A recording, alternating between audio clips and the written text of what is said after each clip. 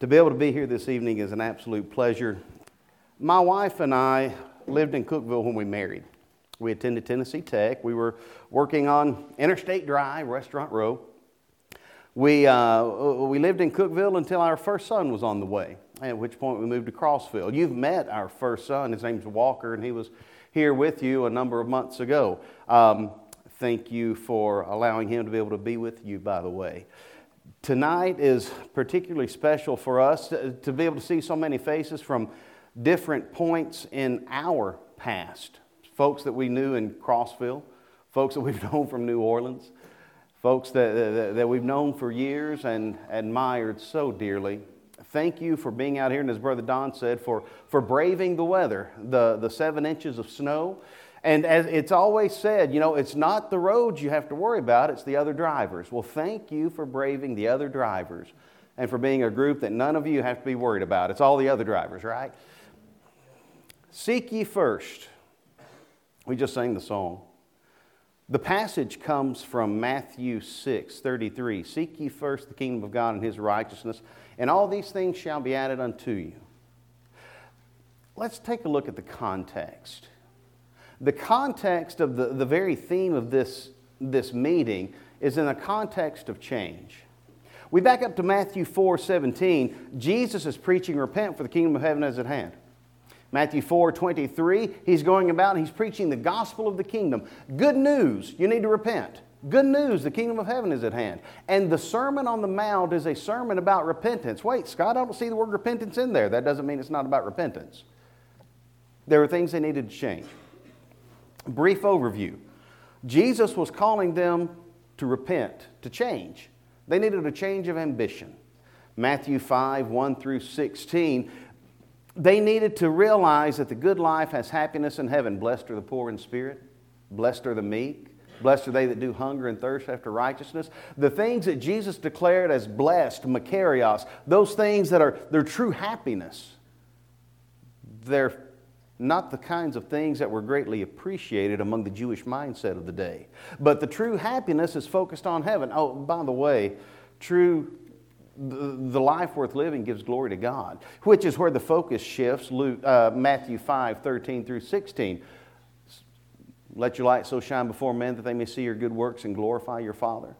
So the sermon begins with an emphasis on a change in ambition.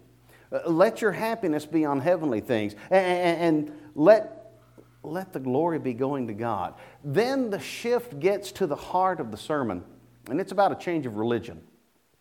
He tells them, Matthew 5:17, think not that I'm come to destroy the law. I came not to destroy, but to fulfill.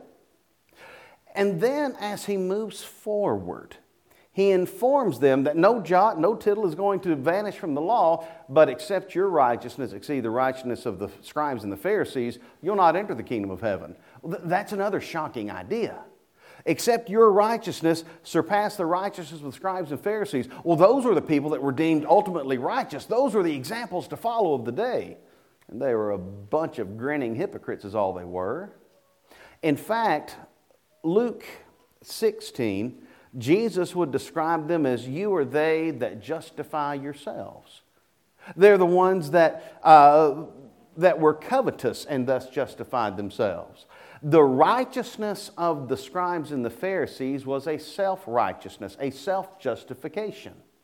To the point that when Paul later described the mindset of the Jews overall, Romans 10:3, he said they, going about to establish their own righteousness and being ignorant of God's righteousness, have not submitted to the righteousness of God. When Jesus began the Sermon on the Mount, He's preaching a new approach to religion and righteousness, and it's not a self-righteous religion. As such, moving through this particular part of the Sermon on the Mount, there's an emphasis on real righteousness, repents of immature summaries. And that's exactly what Matthew 5:17-48 describes. You've heard that it was said, you've heard that it was said, you've heard that it was said. We could have the same conversations today, Christians. We could sit down with members of the Lord's church and say, you've heard that it was said this, and you've heard that it was said this. But do we really get to the heart of the matter and what the Bible actually says? Or how often are we practicing checklist Christianity? Well, here's what Mama always said and what Daddy always said, but we can't find book, chapter, verse for what we actually believe, which is why once Jesus deals with their different approaches to different ideas, all of which need corrected, He will tell them, Matthew 5:48, you need to be complete, perfect. Teleos is the Greek word. You need to be mature. He just told the religious people of His day that they needed to grow up. They needed to overcome their immature summaries and their short-sighted Cliff's Notes descriptions of what God's law said and come to a full understanding of it. They needed to repent of their immature summaries. They needed to repent of their insincere service. That almsgiving that was just done to be seen of men. The prayers that were just done to be seen of men. The fasting that was just done to be seen of men. Don't give alms or pray or fast like the hypocrites do. Matthew 6, 1 through 18, He deals with the insincere service. Our focus tonight is going to be on Matthew 6, 19 through 34. When He approaches their idolizing of security. Lay not up treasures on earth, Matthew 6, 19. That conversation will shift to saying no man can serve two masters. He'll either hate one and love the other. He'll hold to the one and despise the other. You cannot serve God and mammon. Who's your God? Is your God the God of heaven and is He who you serve? Or is your God the dollar bill? Is your God the wallet? Is your God materialism and physical considerations? They had idolized security. We'll come back to that. Moving forward to the end of that section, Jesus will say, seek ye first the kingdom of God and His righteousness. That connects back to Him saying, except your righteousness exceed the righteousness of the Pharisees. Seek ye first the kingdom of God, not self-righteousness. Seek ye first the kingdom of God and not man-made righteousness. Seek ye first the kingdom of God and His righteousness. That's God's plan. That's God's pattern. That's God's gospel of Christ. Therein is the righteousness of God revealed from faith unto faith. Romans 1, 16 and 17. That's the power of God to salvation. Seek ye first the kingdom of God and His righteousness, not self-righteousness. Now, continuing to overview the Sermon on the Mount, just to make sure we keep things into perspective. After He discusses their idolizing of security, He then discusses with them their inconsistent standards, their inconsistent judging, casting judgment, and then their inconsistent judging and their casting pearls before swine. It's amazing what they would condemn and then what they would tolerate. And then He would deal with them moving forward about having a change of direction. Selecting the straight way, rejecting the ravening wolves, following the Father's will, and living the Lord's words. But our focus tonight will be on the context is change, but let's get more specific. The specific passage that we're examining, the idolizing of security, the context is contentment.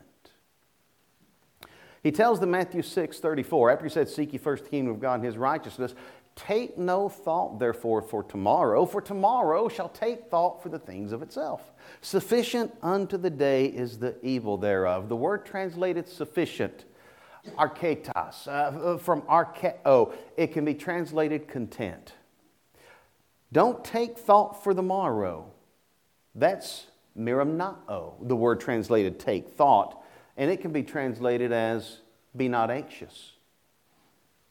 This is a context of contentment, dealing with trusting what God supplies.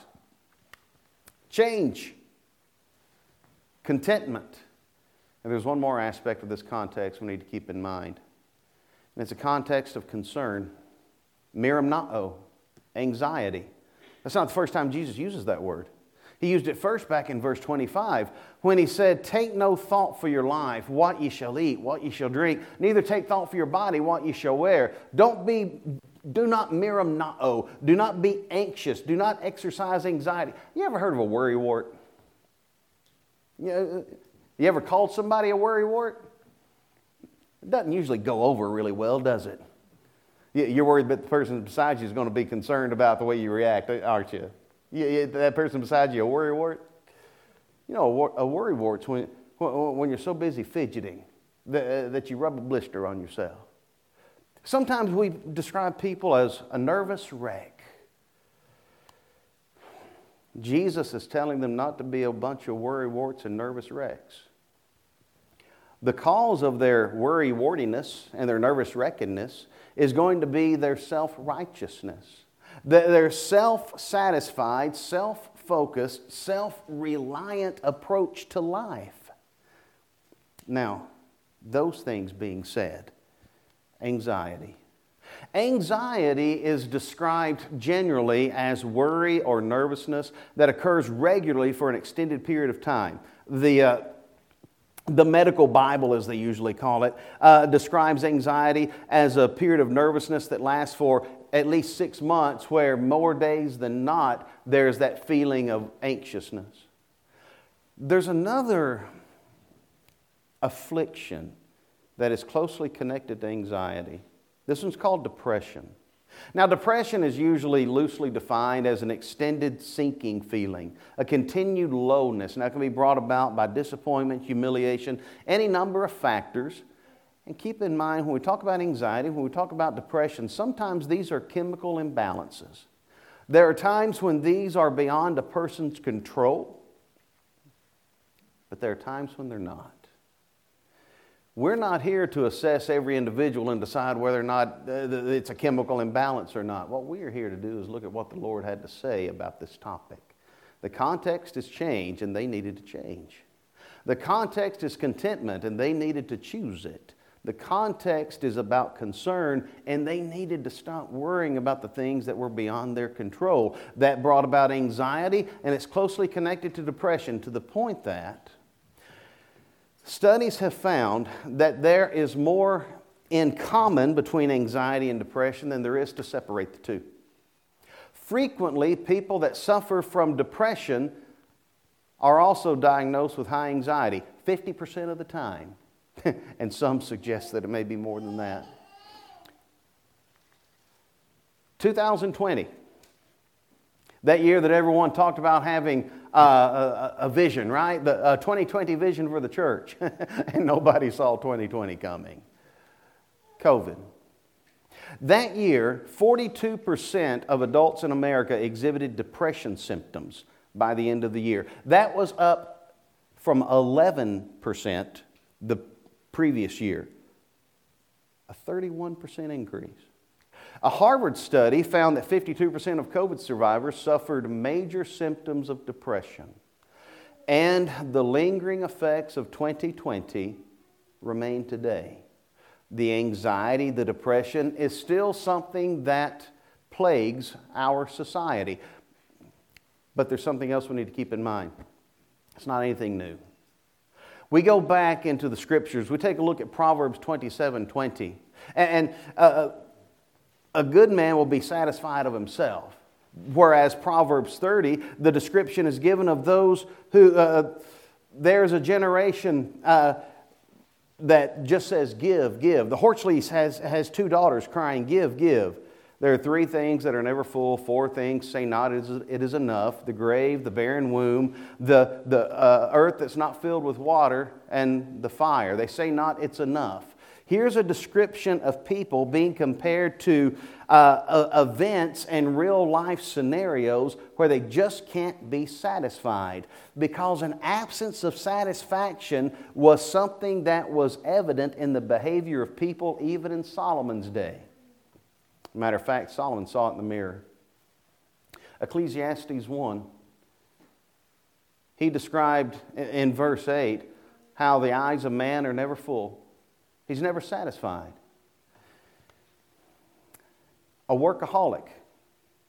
According to Solomon in Ecclesiastes, the workaholic is just doing it for himself. Now, he will arrive at the basic idea that whatever you do, do what you love and love what you do.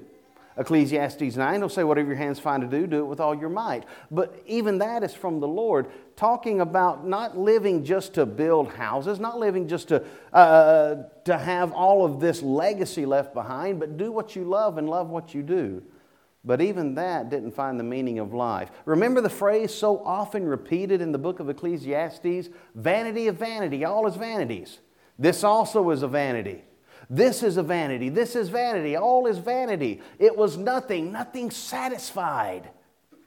Solomon, the wisest man in the world, as he searched for the meaning of life apart from God, could not find contentment.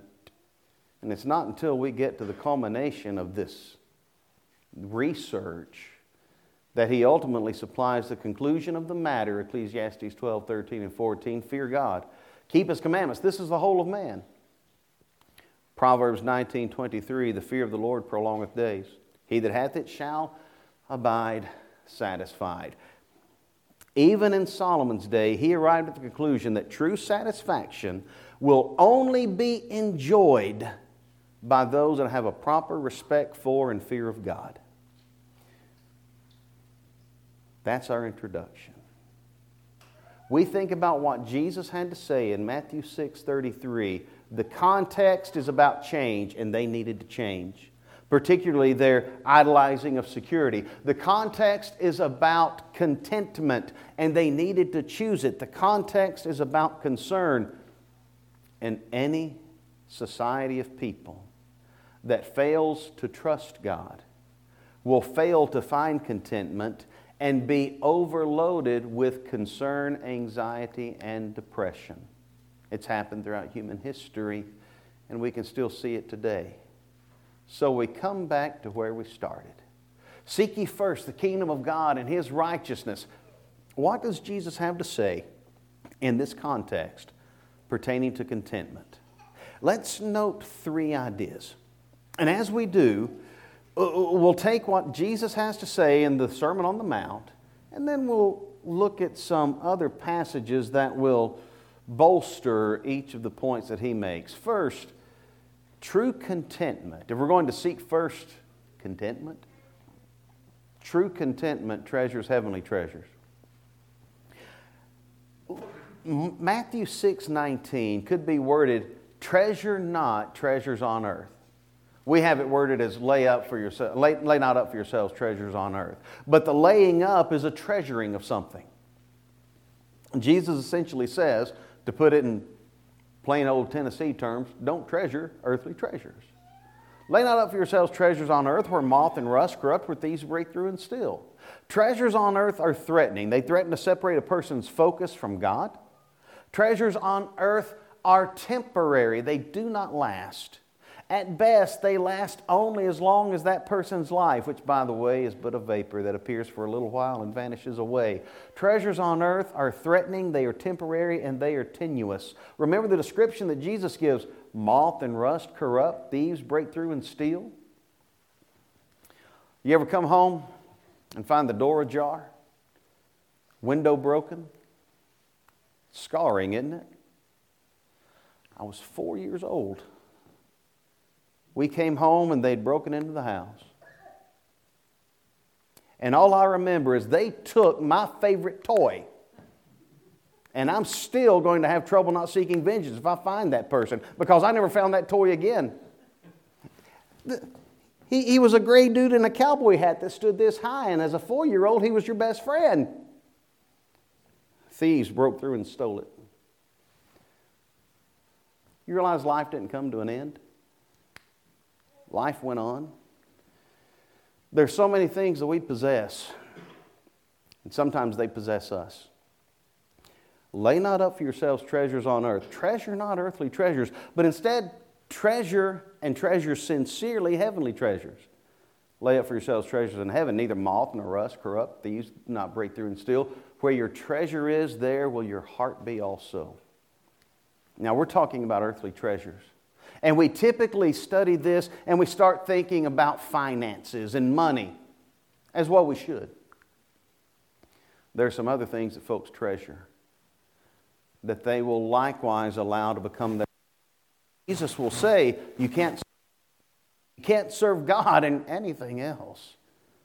If we treasure sincerely heavenly treasures, then think about the things that will not get in the way.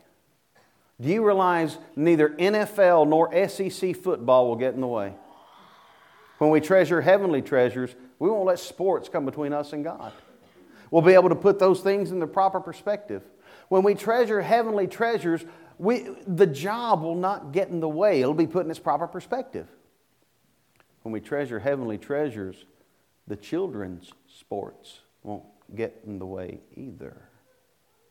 When we treasure heavenly treasures, then we'll heed what Jesus would say when He said, "Whoever loves son or daughter more than me is not worthy of me. He that loves mother or father more than me is not worthy of me." And we will not let other people's interest or other people's obsessions and our obsession with a person who has a materialistic obsession, we will not allow those considerations to stand between us and our God. What do we treasure? True contentment treasures heavenly treasures. And folks, if my greatest treasure is my bank account, my automobile, my home, my property, my hobby, if my greatest treasure is my children, if my greatest treasure is my spouse, can all of those be blessings? Absolutely. But if I love those more than I love my God,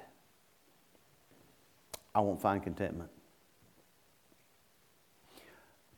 Treasure heavenly treasures. Where your treasure is, there will your heart be also.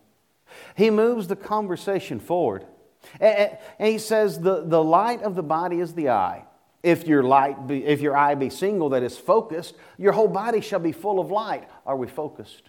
Are we truly focused on heavenly things? Are we the kind of people that have one eye on the heavenly and another eye on the earthly? Or an occasional peripheral glance on the heavenly, but the primary focus on the earthly? He goes on to say, if your eye be darkness, or if your eye be evil, your whole body shall be full of darkness. And if the light that is in you is darkness, how great is that darkness? We're talking about distraction. We're talking about our focus being in the wrong direction. COVID, 2020.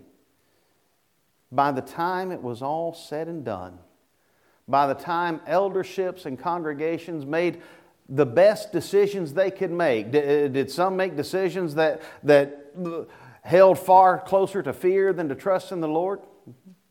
But some made the best they could make. Having lived in New Orleans, when a hurricane's coming on Sunday, the church doesn't meet. We try to do what's going to be wise and take care of folks. Well, there was a storm coming in March of 2020. But it was a different kind of storm. And churches throughout the land made the best decisions they could with the information that they had. And then, by the time we realized that this thing called COVID was indeed a serious threat, but not biddies in the streets, quite the way it had been depicted, by the time we started trying to bring everything back, 50% gone. Half of those that have been attending, their hearts had manifested where their focus was. And it wasn't on the Lord. It wasn't on His kingdom. It wasn't on His righteousness. Where your treasure is, there will your heart be also. Treasure not earthly treasures. Treasure sincerely heavenly treasures. Without distraction, without compromise. And move that thought forward one more time. Treasure only heavenly treasures. You cannot serve God and mammon.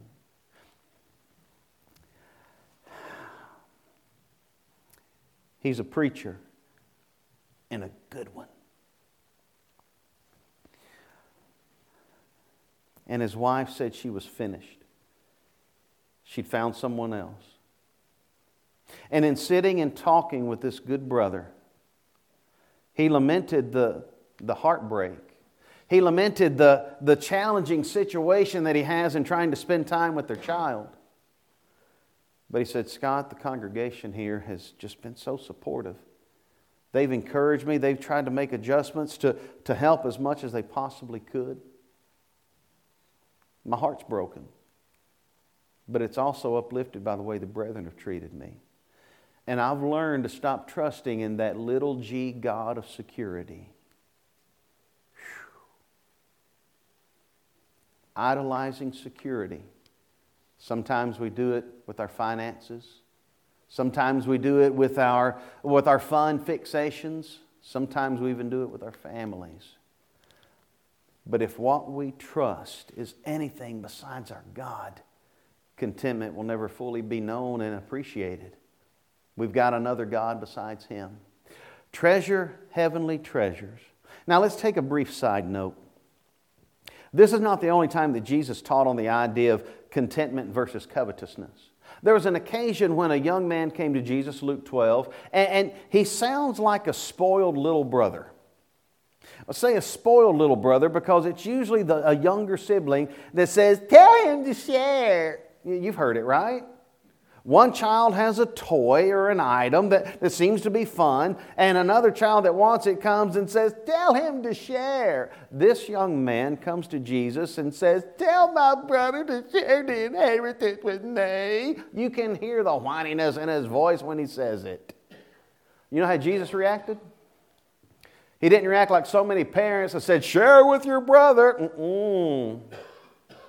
Luke 12:15, Jesus said, "Tuck that lip back up and get over yourself."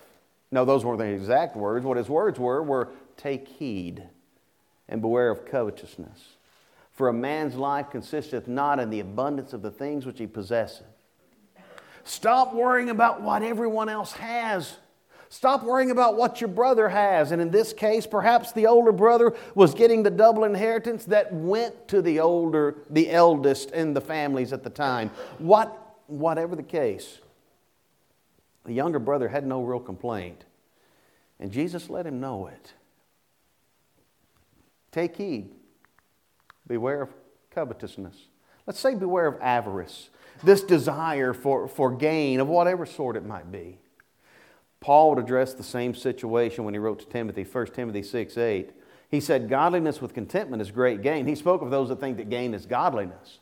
But godliness with contentment is great gain. That they that desire to be rich, they that are motivated by wealth. And by the way, a person can desire to be rich and be flat broke. There are plenty that are ruled by avarice and covetousness, and they have nothing because they don't know how to handle what comes their way. Jesus said, "They that will be rich fall into Paul said, "They that will be rich fall into temptation and a snare, and into many foolish and hurtful lusts that drown men in destruction and perdition. For the love of money is the root of all evil." Where your treasure is, there will your heart be also, right? The love of money is the root of all sorts of evil. The reason contentment is so hard to find in America is because money is so easy to find, and we rely too much on it. Treasure heavenly treasures. Let's come back to the Sermon on the Mount, and we'll move forward. Picking up at verse 25, Jesus transitioned to emphasizing this word miramnao when he says, "Take no thought for your life, what we'll eat, what we'll drink. Take no thought for your body, what we shall wear. Is not the life more than meat and the body more than raiment?" There's more to life than the food we eat. There's more to life than the clothes we wear.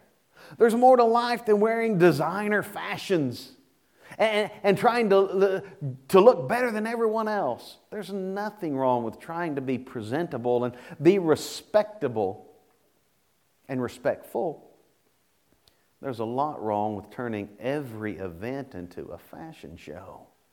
Jesus says, stop centering everything on what you're going to eat, what you're going to drink, and what you're going to wear.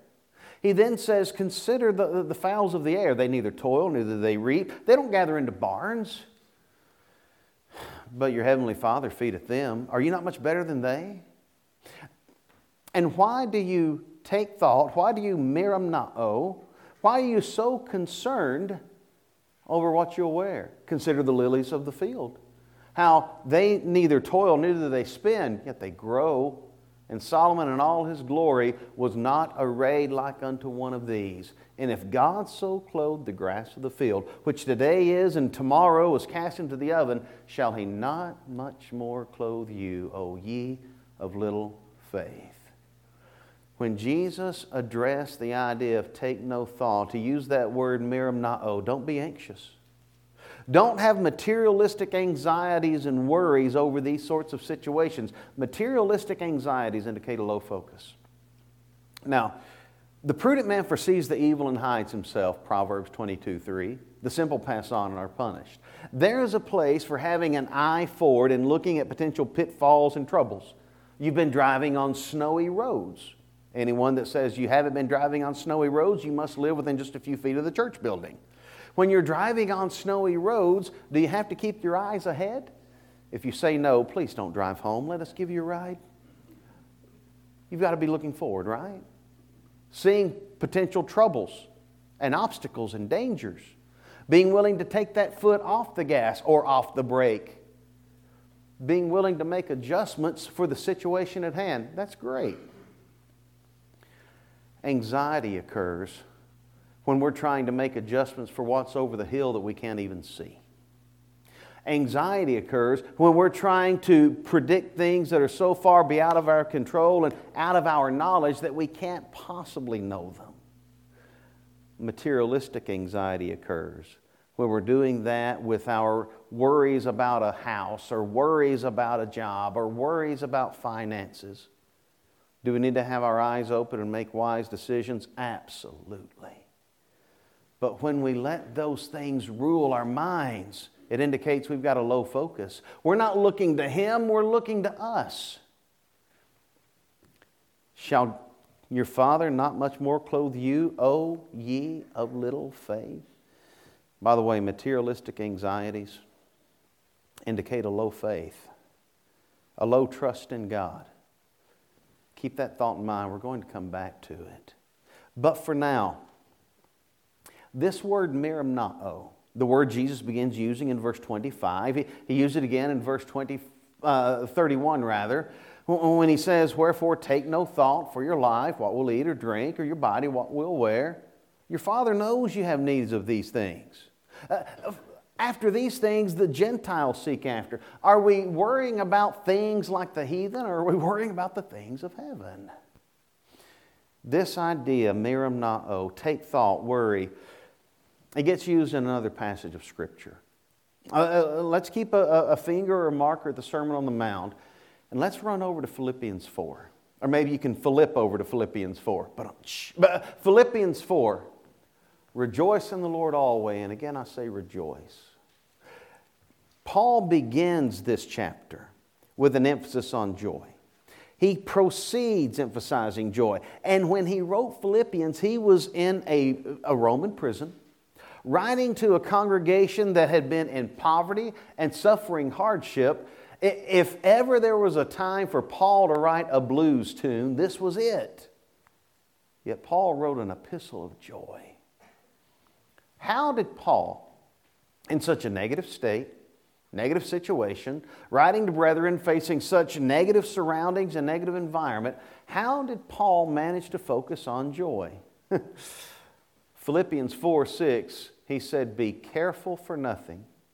The word translated be careful, merimnao, be anxious for nothing. Consider three major ideas to draw from Philippians 4. In this context where Paul speaks of not being anxious, he also speaks of peace.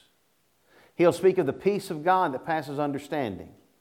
He'll speak of the God of peace. He even speaks of peace with people. Working together, Euodias and Syntyche working together, Philippians 4:2.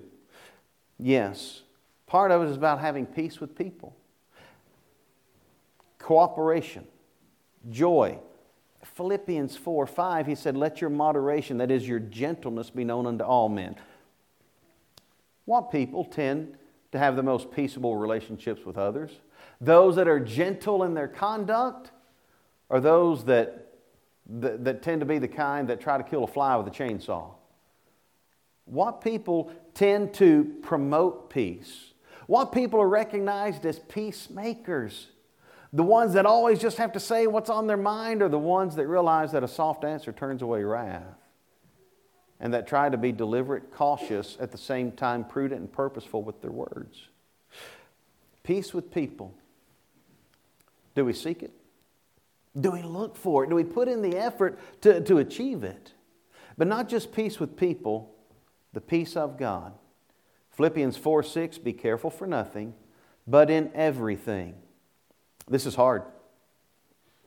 In everything with prayer and supplication with thanksgiving. In everything with prayer and supplication. We're talking about petitions being made to God.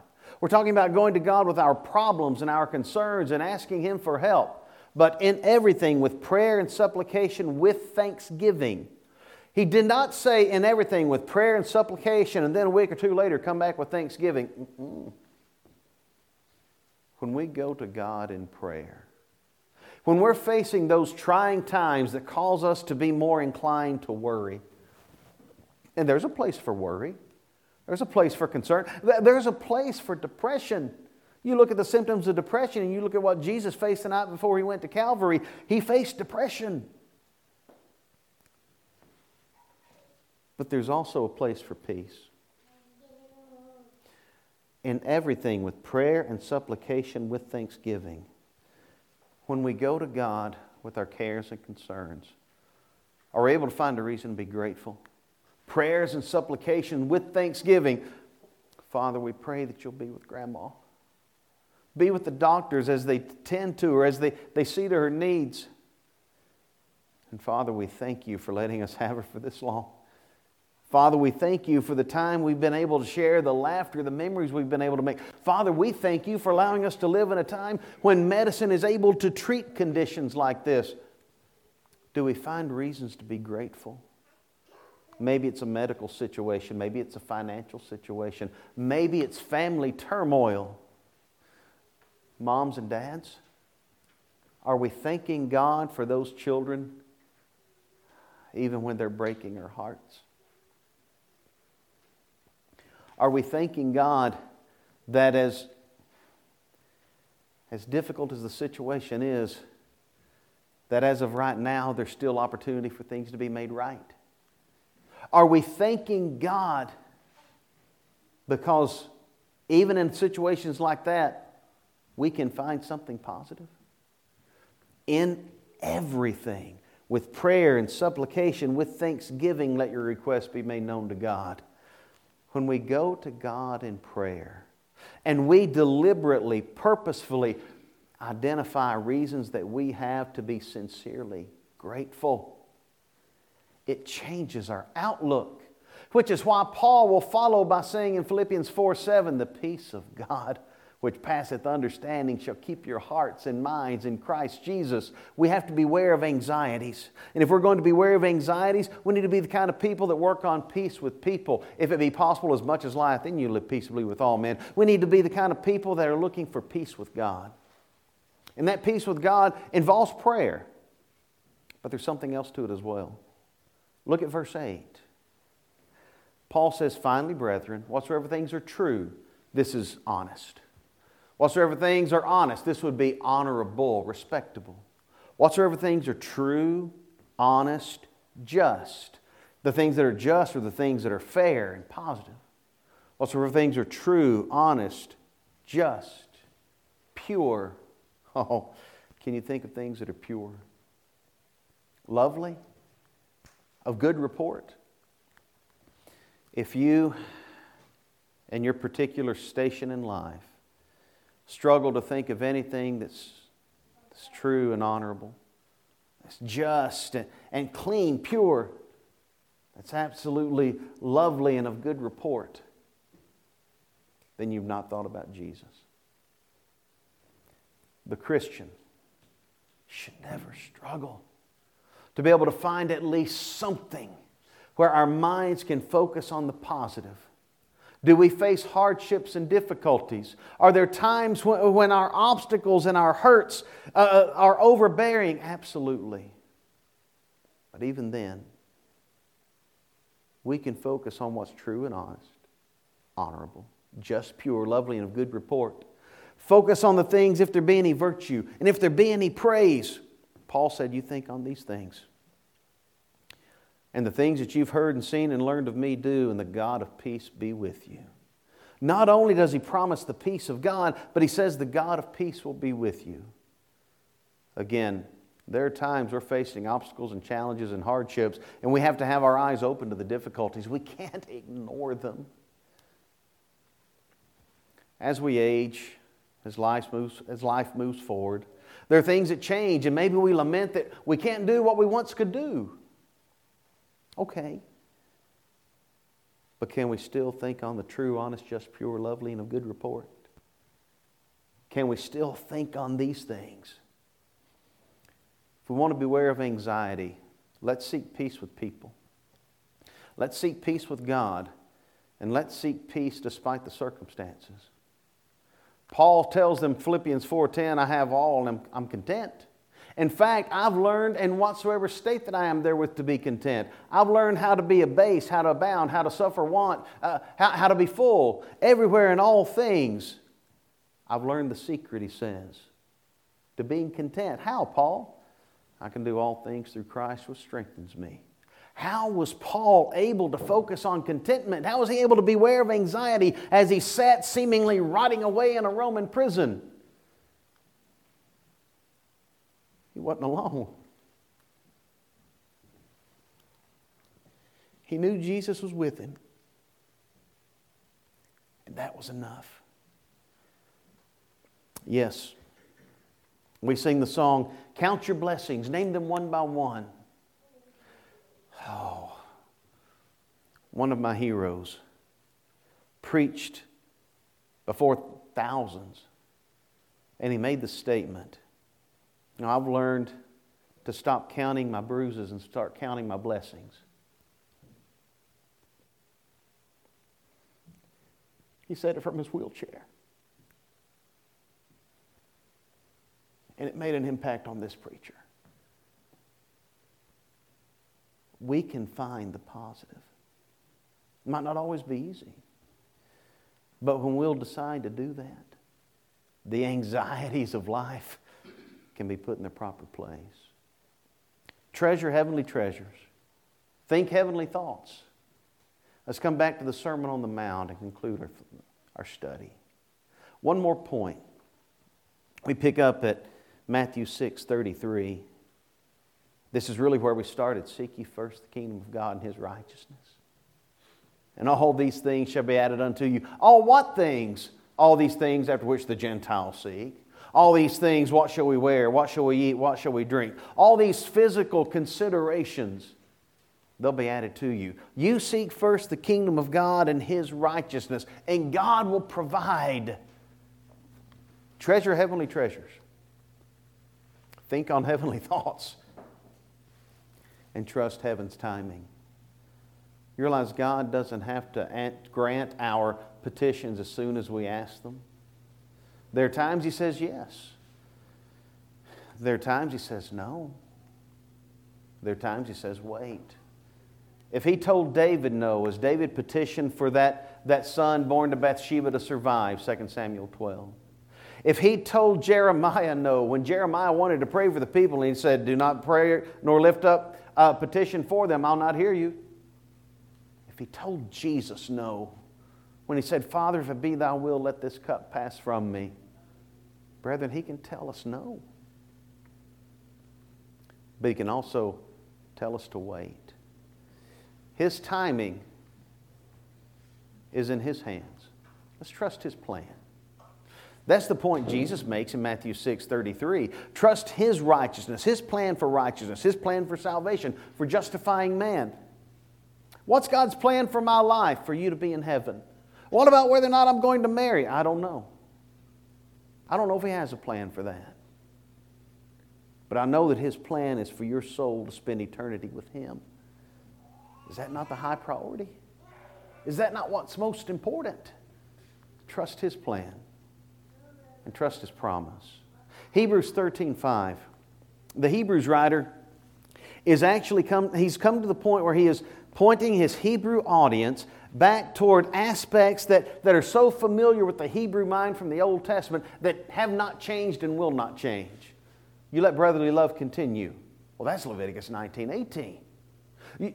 Be not forgetful to entertain strangers, thereby some have entertained angels unawares. Well, that's how Abraham and Lot acted. That's a quintessential aspect of the Jewish mindset. Marriage is honorable in all, and the bed undefiled. But whoremongers and adulterers God will judge. Oh, yeah, thou shalt not commit adultery. 10 Commandments. He's still focusing them on unchanging principles when he comes to Hebrews 13:5. Let your conversation, your manner of living, be without covetousness. And be content with such things as you have. Why? Why should I not live covetously? Why should I not be chasing the dollar or chasing the dream? Because God has said, I'll never leave you nor forsake you. Let's trust His promise. He told that to Moses. He told it to Joshua. He, through David, told it to Solomon. And he, through the writer of the pen of the Hebrews writer, tells it to us. He's not going to leave us. He's not going to forsake us. And the words translated, I'll not leave you nor forsake you.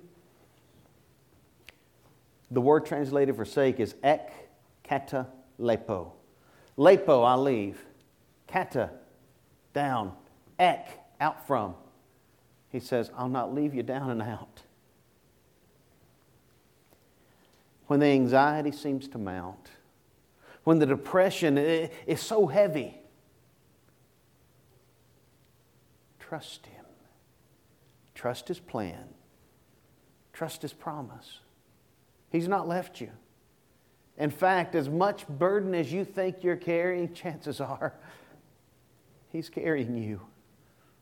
Isn't it amazing to look back over those periods of life that we thought were the toughest, the most trying, the most disappointing, only to realize that God, seemingly through His providence, was putting us in the perfect position for blessings that our minds couldn't imagine. Maybe that's why the Apostle Paul was so quick to say in Ephesians 3, he's able to do exceedingly abundant above all we ask or think. Let's trust His plan. Let's trust His promise. And let's trust His power. What do we mean trust His power? There was someone else to whom He said no. 2 Corinthians 12. Don't know what his thorn in the flesh was. But he prayed for it. He said, there was given unto me a thorn in the flesh, a messenger of Satan to buffet me, lest I should be exalted above measure. And for this thing I besought the Lord thrice. And what did the Lord say to Paul? For this thing I besought the Lord thrice, that it might depart from me. And He said unto me, my grace is sufficient. Oh, it's all you need. My grace is sufficient for thee, for my strength is made perfect in weakness. Paul then says, most gladly, therefore, will I joy in infirmities and necessities, that the power of Christ may rest on me. Let's trust in His power. Yes, as we move through life, we enjoy the strength of the prime of life. That's not guaranteed to last. We were having a conversation at dinner about how at age 45 the eyesight tends to go downhill. There are certain things that just aren't intended to last. But there are some things that are. You possess one thing that is eternal, and it's your soul. Is His grace sufficient for you? To sustain you, to save you, to strengthen you, to bring you home. Contentment. Brethren, it's not a sin to have wealth. It's not a sin to be rich in this world. In fact, in 1 Timothy 6, Paul told Timothy to charge them that are rich in this world that they be not high-minded nor trust in uncertain riches, but in the living God. He told Timothy to tell the rich brethren, trust in God. He didn't chastise them for having wealth. It's not a sin to have wealth, but as God's people, we're not guaranteed a 5,000 square foot house. We're not guaranteed a 4 or 5 car garage. We're not guaranteed spouses. We're not guaranteed children. We're not guaranteed what we so often take for granted. But when we trust Him,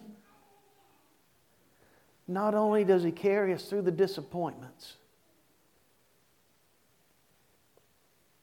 most gladly, we can joy in what we lack, because through us He can show just how good He is. Seek ye first the kingdom of God and His righteousness, not our own. If we're going to trust in heaven's timing, there's something of which we must beware. We've talked about bewaring of avarice, bewaring of anxiety, but we have to beware of arrogance. It's not about me. The world will move onward. Lives will continue. Whatever I might lose, whatever hardships might come my way, heaven is still there. God is still good. Tonight, here's a question. When we talk about contentment, if it's good enough for God, should it be good enough for me? God's content with some things that this world takes for granted. Think about the words of Ephesians 4. God's content with one body, the church. God's content with one Spirit. He only has one. Even as you're called in one hope of your calling, there's only one hope of heaven. If we're not content with that, there's not going to be another. One Lord Jesus, one faith that saves, and one baptism that submits to it. One God and Father of all, who's above all and through all and in you all. God is content with one. Are we? Tonight, have you lived your life treasuring earth's treasures instead of heaven's? Thinking earthly thoughts instead of heavenly? Trusting earthly things instead of trusting heaven's timing? Maybe it's the case this evening that it's time to obey the gospel of Christ. It's time to submit to the one who shed His blood so that you can be washed. Are you ready? Being washed is simple. It was Jesus that said, "He that rejects me, receives not my words, has one that judges him. The word that I've spoken will judge him in the last day." John 12:48. Are you willing to heed His words?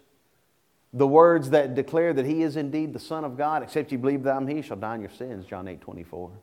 He's the one that died, He rose, and He left all the proof necessary so that we can know that He is who He is. That's the gospel message, 1 Corinthians 15:1-8. Have you heard the message, believed it enough to be willing to say, "I believe Jesus is the Son of God," and confess Him? Like that eunuch did in Acts 8. Are you ready to repent? That's what the Sermon on the Mount's all about. It's about repentance. Repent, for the kingdom of heaven is at hand. Maybe you need to repent of your ambitions. Maybe you need to repent of your past religion. Maybe you need to repent of the way you've been making your decisions. If you're willing to repent, you ready to be washed? If so, the words said to Paul still ring true. Why tarriest thou? Arise, be baptized, wash away thy sins, calling on the name of the Lord, Acts 22:16. This evening,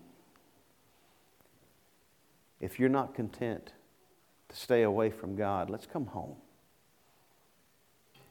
If you need prayers, if you need to obey the gospel of Jesus Christ, if you need to be a child of God who repents, why not take the opportunity while we stand together and while we sing?